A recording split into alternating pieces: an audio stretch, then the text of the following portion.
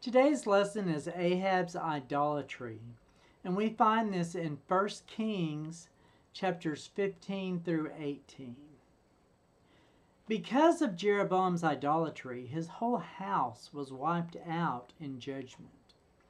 The kings of Israel that followed failed to restore the kingdom to a healthy place.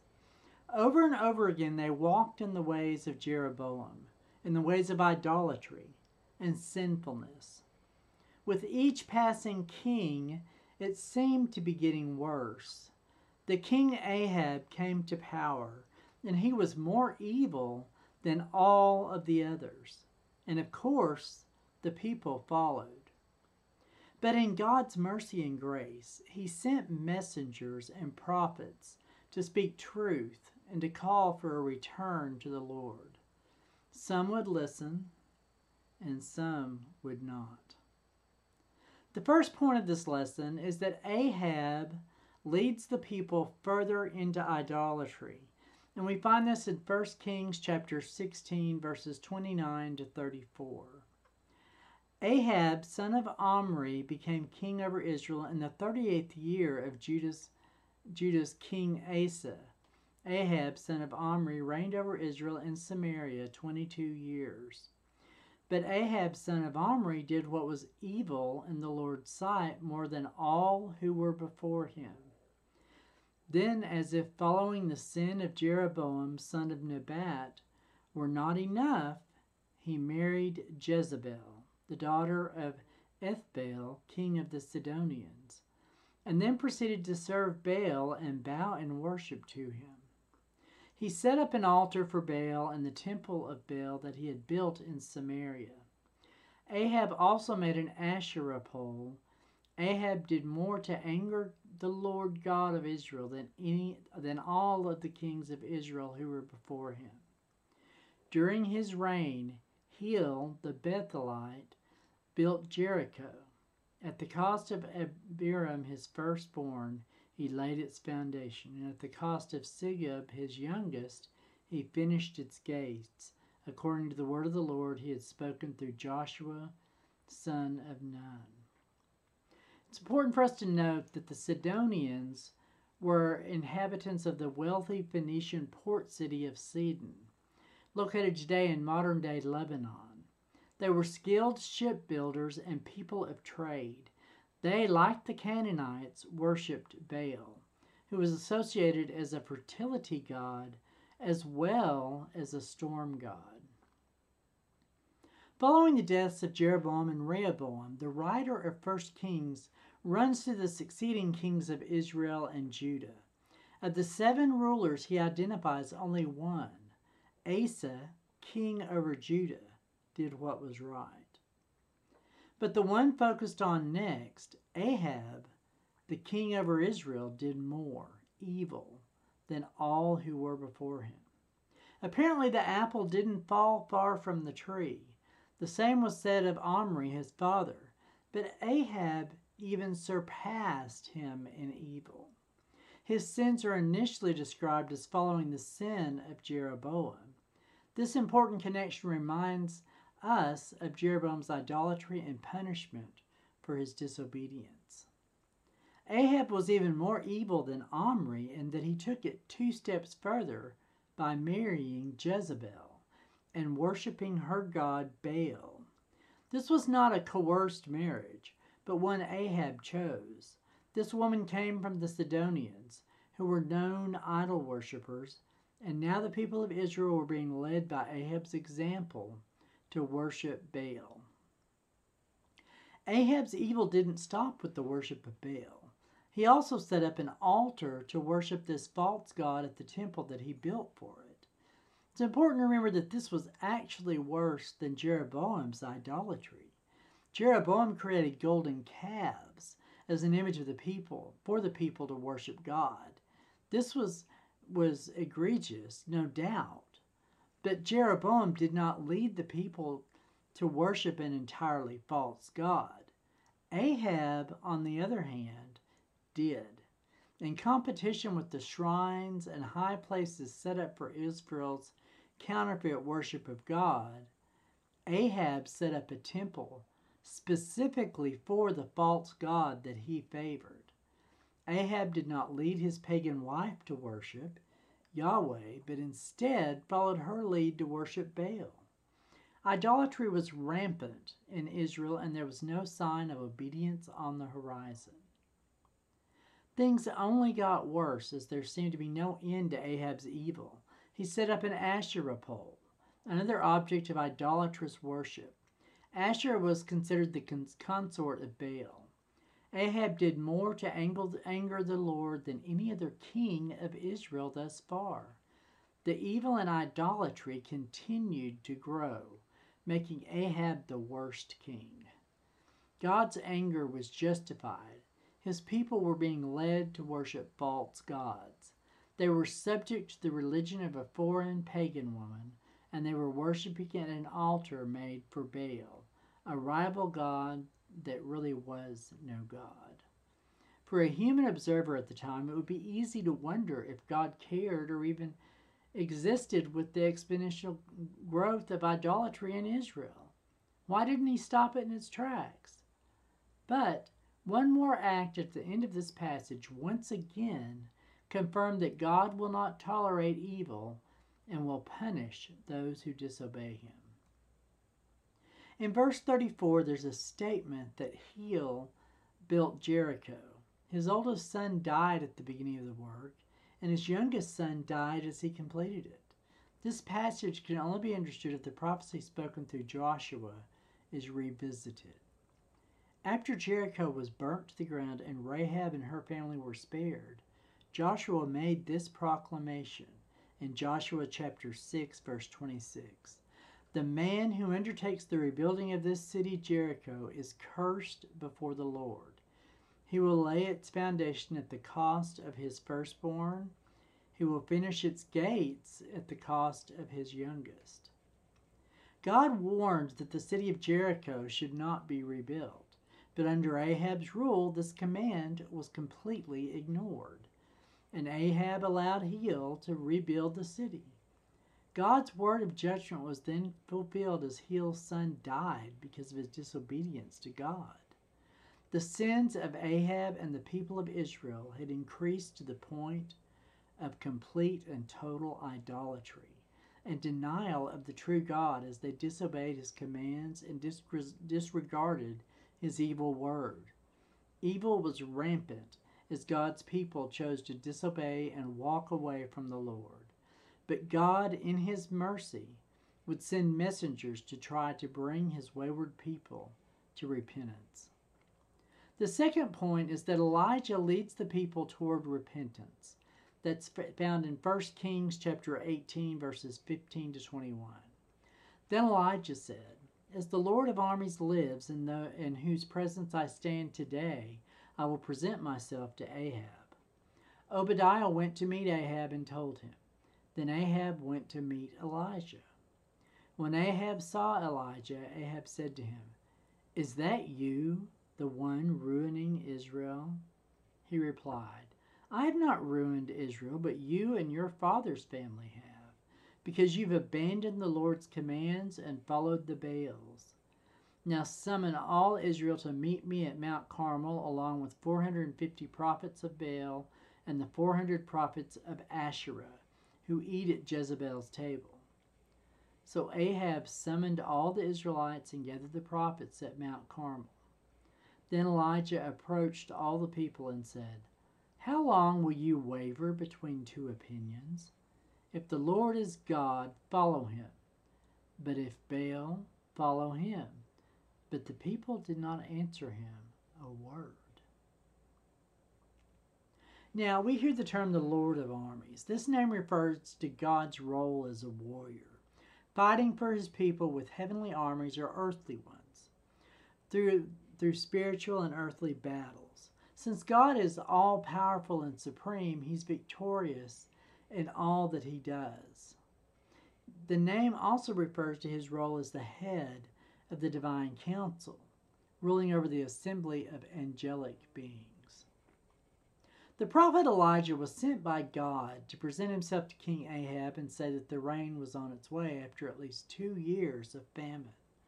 While on the road, he met Obadiah, a high-ranking servant of Ahab, and a man who feared the Lord. Elijah asked Obadiah to tell Ahab that he was there.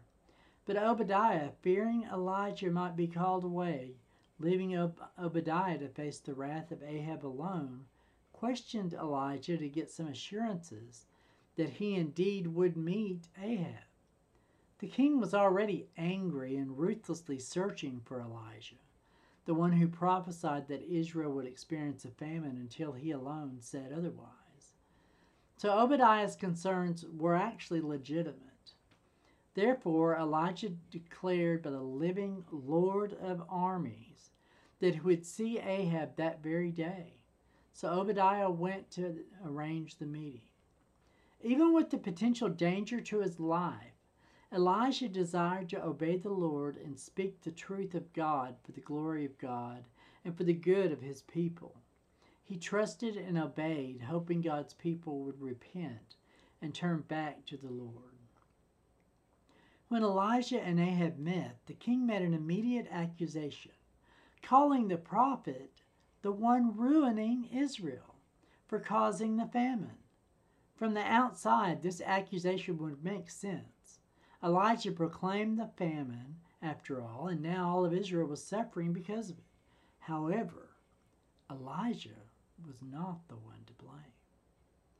Elijah's response told the truth.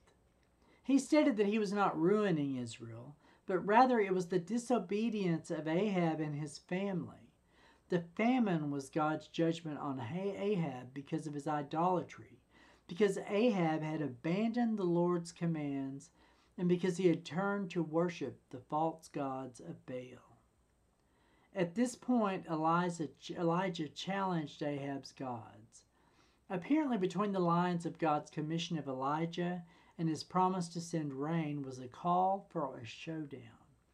Elijah told Ahab to bring the entire nation to Mount Carmel as an audience and to bring along the 450 prophets of Baal and 400 prophets of Asherah as his opponents.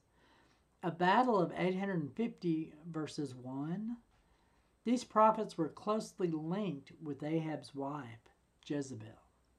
They were not distant prophets, but close to the king and his family, friends of theirs, and possibly even relatives who ate at their table.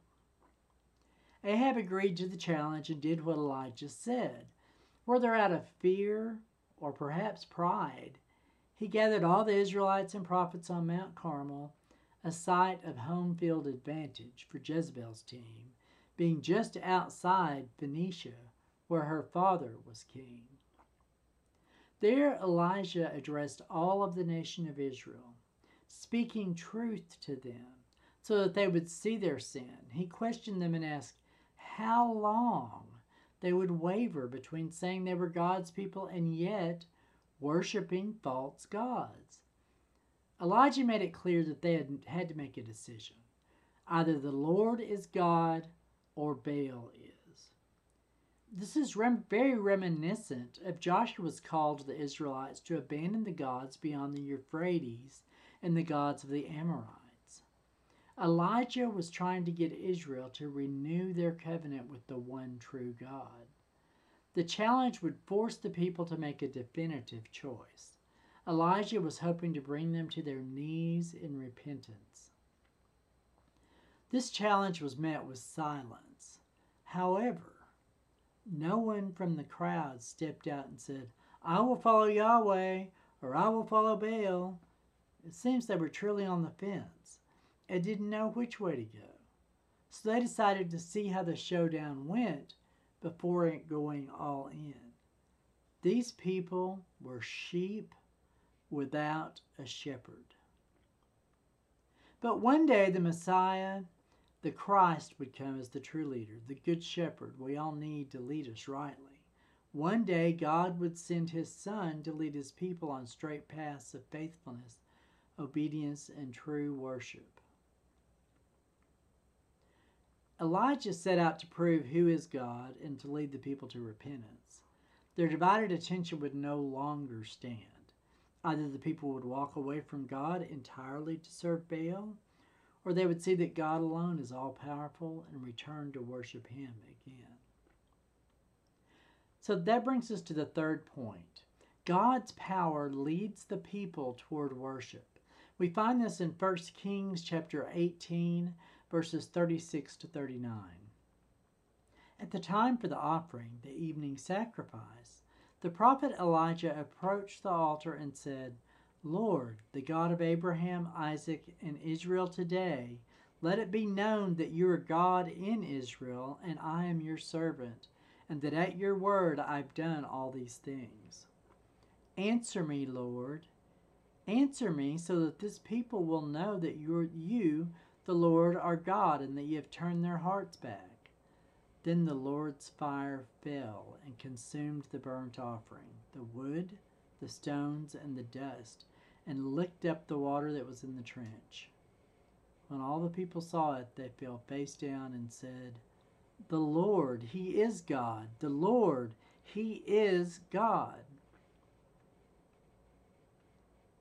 So in verse 21, the people of Israel did not answer Elijah when he set before them the choice to follow God or follow Baal. Elijah then thought, well, I'll propose a test to see who is the real God. He told the people to gather on Mount Carmel that the contestants would have 2 altars.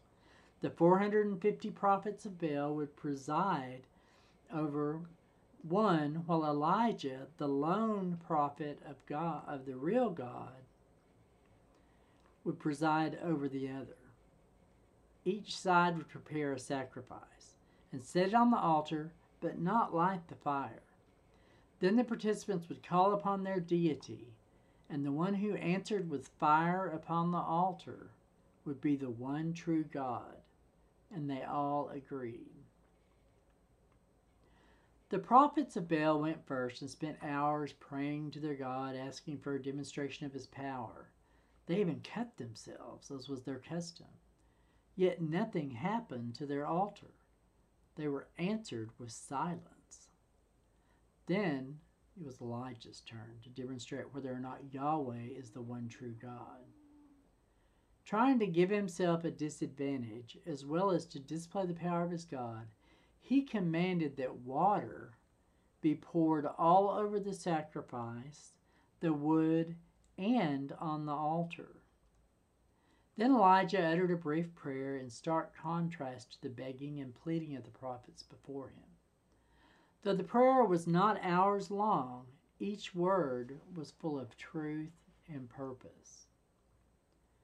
First, he prayed to Yahweh and described who his God is, the God of Abraham, Isaac, and Israel. This was important because of who was surrounding Elijah. The entire nation of Israel were all descendants of Abraham, Isaac, and Jacob, or Israel. They were present. Elijah was praying to the God of Israel's forefathers, reminding the people of the covenants he had made with them to follow him. Second, the prayer included Elijah's petition that Yahweh make it known that he is God and that Elijah was his servant. Elijah prayed that the people would recognize that he was sent from God and that everything he did was out of obedience to the Lord. Finally, Elijah pleaded for the Lord to answer his prayer so that the people would know Yahweh is God and that they would return to him. The ultimate thrust of Elijah's prayer was not that he would look good or wise to the people of Israel, but that the people would repent and have their hearts restored to God. The purpose of a plea for God's power should be repentance and reconciliation. Now the moment of truth. Would Yahweh stay as silent as Baal had done? Of course not. After Elijah's prayer, the offering was completely, entirely consumed by the fire falling from the sky.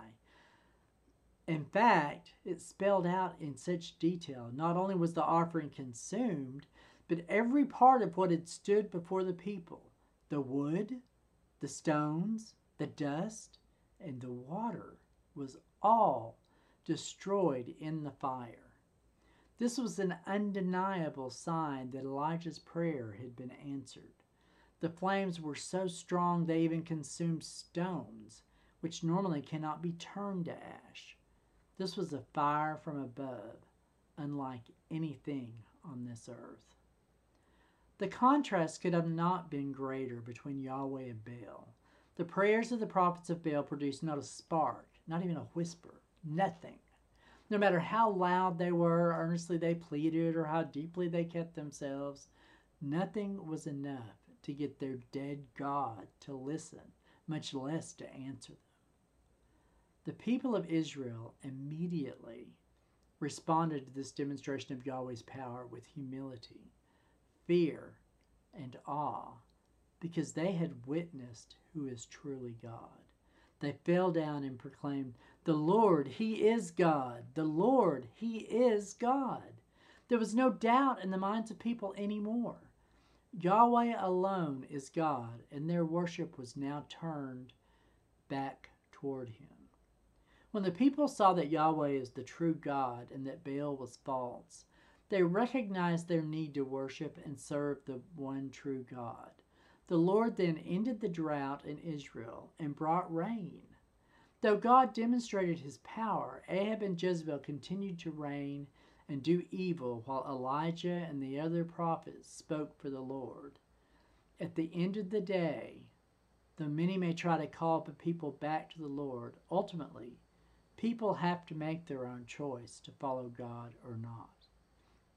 God, in His justice and mercy, does not ignore sin, but He always gives us the opportunity to return to worship Him. I want to close this lesson with a voice from church history. Heinrich Bullinger, who lived from 1504 to 1575, said, "Elijah, the great prophet of God, taught that God rejects being worshipped alongside another God. For the Lord our God requires our entire heart and mind and soul. As such, He leaves nothing for us to give to another." Let's close in prayer. Heavenly Father, we come to You today and we just thank You for the demonstration of Your power to show the Israelites that You were God. And Lord Jesus, I just ask that everyone that listens to this lesson, that You demonstrate Your power to them this coming week in their lives. Just send the Holy Spirit out and just make it abundantly clear to them that You're alive and well and You're working on their behalf. And Lord Jesus, I pray for those who are sick and hurting today, that You would just surround them with Your comfort and Your grace and mercy, and restore them, restore their spirit, restore their bodies, restore their minds. And Lord Jesus, I just ask that You would guide and direct us toward those that need to hear the message of Your love and mercy through Your Son, Jesus Christ, who came and died for our sins on the cross so that we might have eternal life, and that He would pay our debt. We thank You, Lord Jesus, for it's in Your holy name we pray. Amen.